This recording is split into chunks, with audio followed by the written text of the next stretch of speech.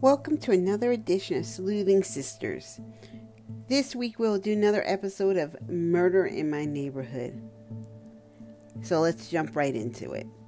A few weeks ago we covered on this podcast a story from our own neighborhood while growing up. This case is about several murders that had taken place in a town located in Maryland about 20 minutes from Baltimore.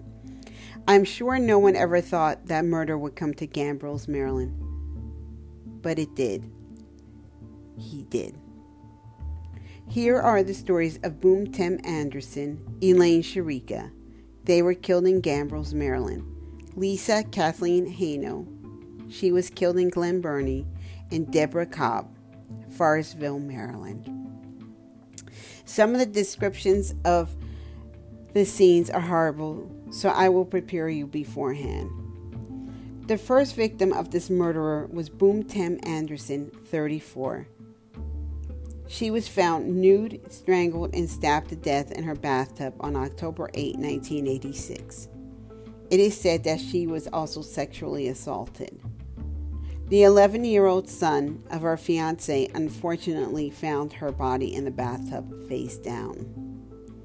Her attacker at the time was only 17 years old. It is also interesting to note that in a Baltimore Sun article dated August 17, 2007, the said murderer had given their older son a ride home to an active crime scene. He was right under their noses. Can you believe that?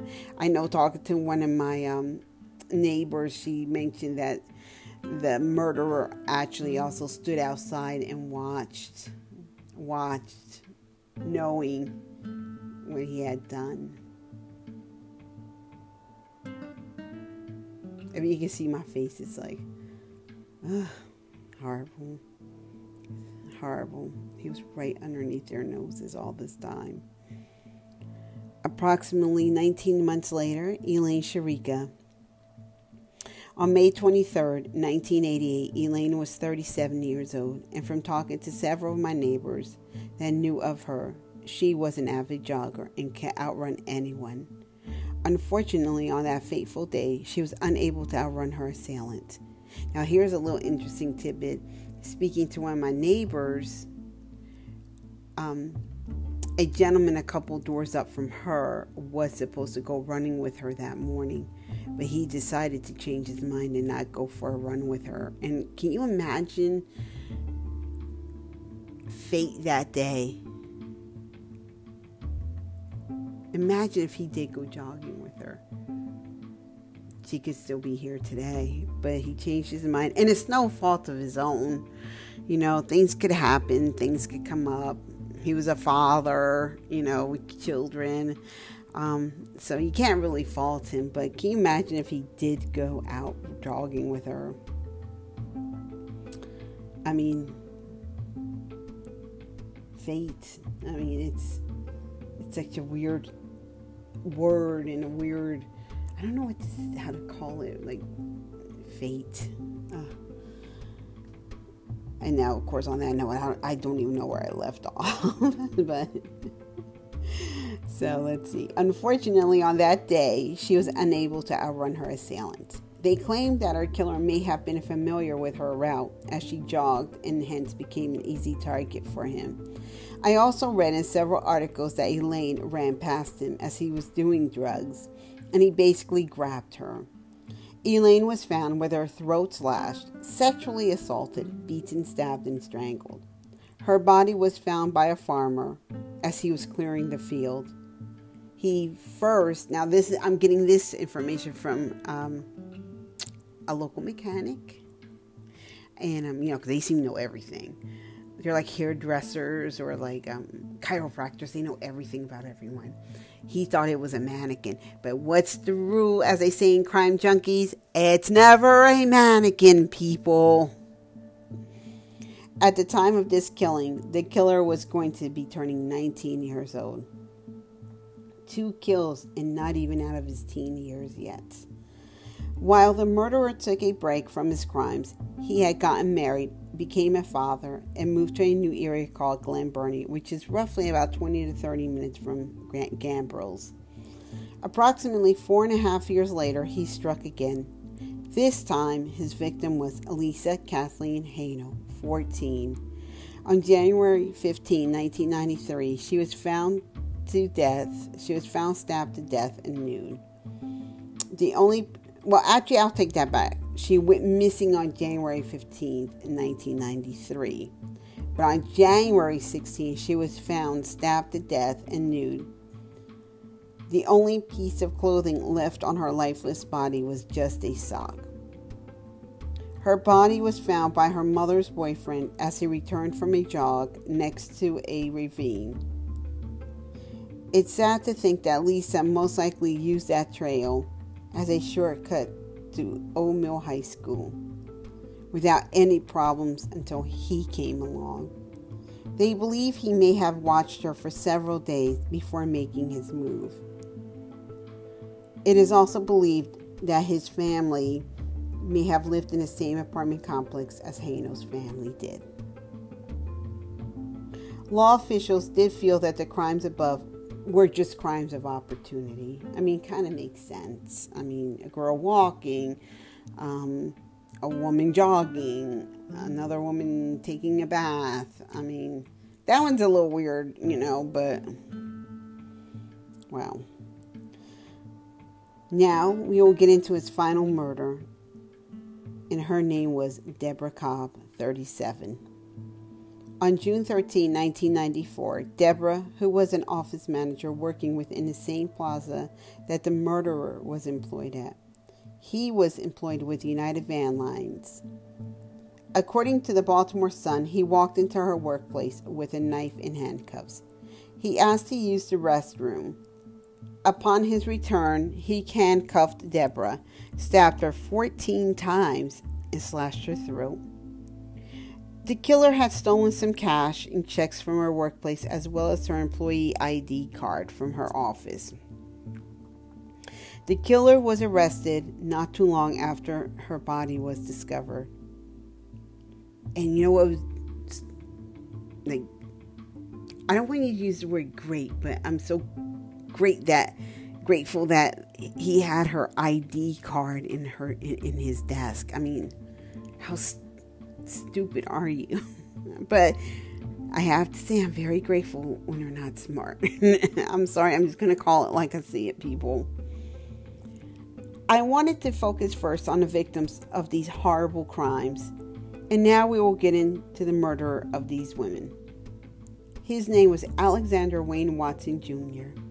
He was born in 1969, and according to public records, Alexander's family moved to the Gambrills area in 1985. The home which his parents still currently live in is quite cute and quaint. I cannot believe that home housed a killer. It's amazing because I've walked past their street. I have walked on their street, and it's a cul-de-sac, so it's basically like a dead end.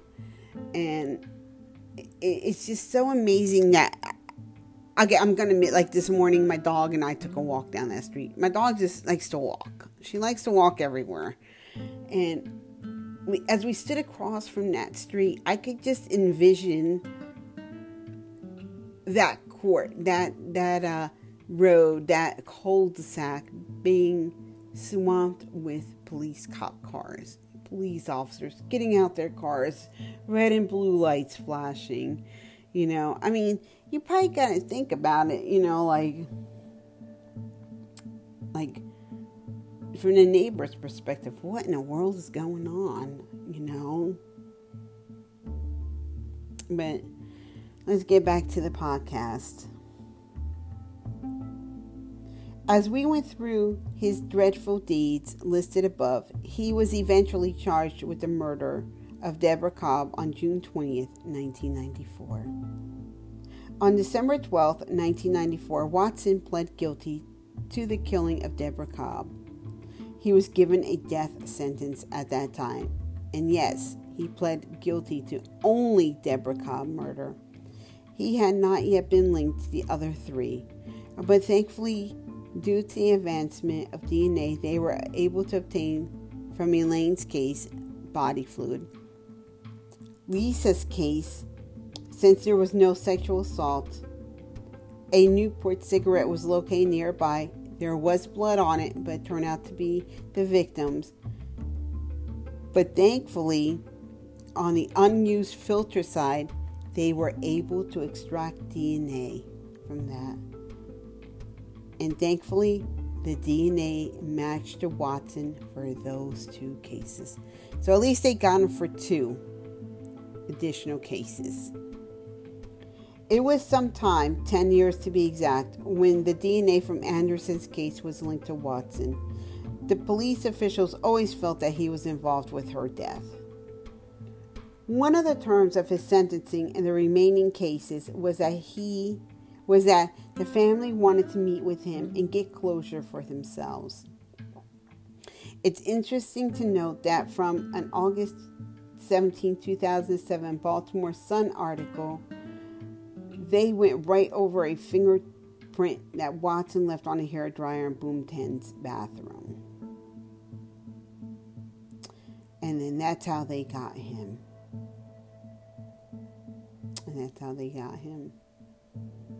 I mean, I'm just going to be realistic. When I first read that, my eyes are rolling. I'm like, really, police officers, really, law officials?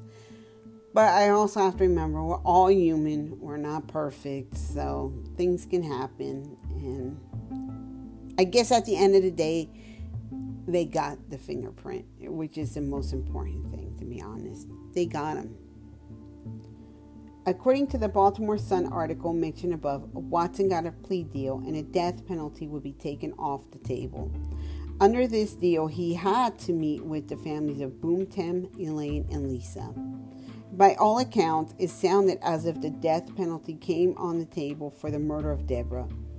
Because of his age at the time of the death of Boom Tim and Elaine, he did not qualify for the death penalty. He was a teenager. So I guess they don't really give death penalty to teenagers, I'm assuming.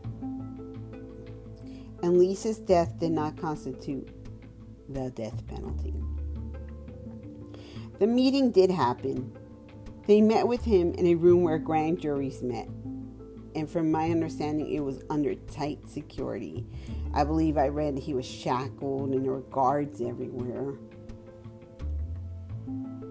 The article also went into describing how Watson spent approximately 6 hours first meeting with each of the 3 families individually and then with all of the relatives as a group.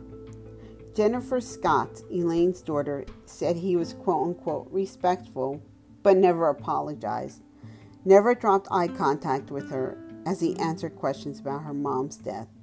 According to the article, he clarified that he was not stalking their mom. She was just running by. He grabbed her, and she met an untimely fate. Kimberly Kilgore Anderson, Boom Tim's daughter, says she left more frustrated after the meeting. She felt more lied to and was much more angrier. To be honest, I almost felt like this quote-unquote meeting, he had the power in his hands. I almost felt after reading this article, he got what he wanted and the family walked away empty-handed still. It was so sad to read how the interaction had gone for these families. Alexander basically just sat there and he was emotionless. I guess no matter what he said or did, it wouldn't bring back their loved ones. At least show some decency to their family. At the end of the day, I can call it as I see it. He was a cold-blooded murderer. Interesting note. At Watson's sentencing, he asked for leniency. I can never say the word. Well, he just wanted, a good ending. He stated that the killing was a terrible mistake, and that was a quote. And he blamed it on his crack cocaine addiction. I always love when killers ask for, mercy. Maybe I'm just a mean person. I don't know. But I would love to ask these killers, what mercy did you give to your victims? No, seriously, what mercy? What mercy? If that victim is not here in the flesh to confront you, you gave them none. None.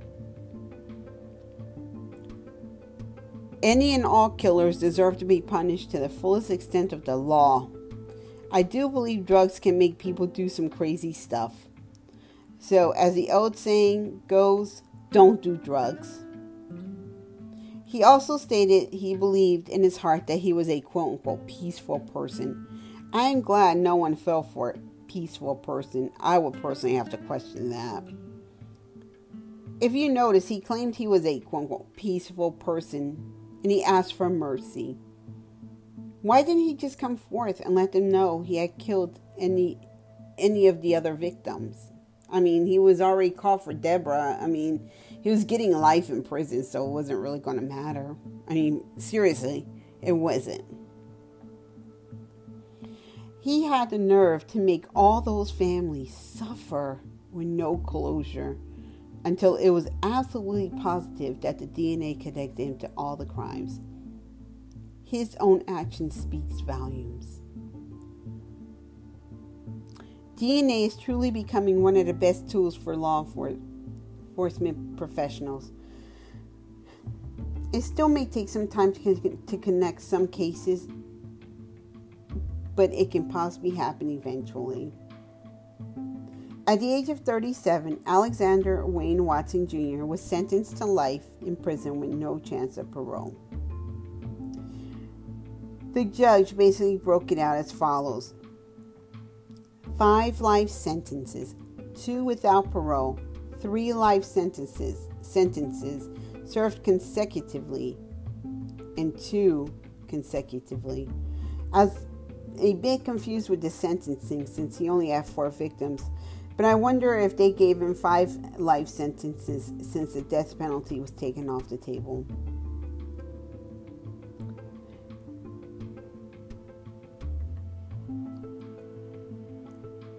It was also noted that during this sentencing phase, none of Alexander's family was in the courtroom. And as a side note, his marriage of 9 years also came to an end. I could not find anywhere in the articles I researched if they spoke to Deborah Cobb's family about getting him off of death row. I know the article stated he spoke to the 3 families, so I am leaning that they did not speak to the family about this decision, or it was not made public. I do feel their input should have been an integral part of the decision. In my opinion, I feel meeting with him accomplished nothing but stirred up more anger and resentment for those families he met with. At the end of all of this, he will die in a place he truly belongs: prison. I am so grateful for DNA and that they were able to apprehend him before he acted again. As stated above, 4 women were brutally taken from their loved ones. Who knows how many more lives he could have taken. I now know when I walk past my neighbors or even their homes, I think of things differently, especially after researching this story. I even walked the path where Elaine's body was found, and now when I walk there, I feel kind of spooked by it. Once again, my neighbor told me exactly where it was and where they found her body, so, it's kind of odd, but you kind of feel like putting flowers down just thinking about it. You don't have to say why or anything, but just put a little flower down. I now know I will say a prayer for her and pray she is at rest. After all of this, it just goes to show that no matter how safe and nice you think your neighborhood is, there are monsters lurking everywhere.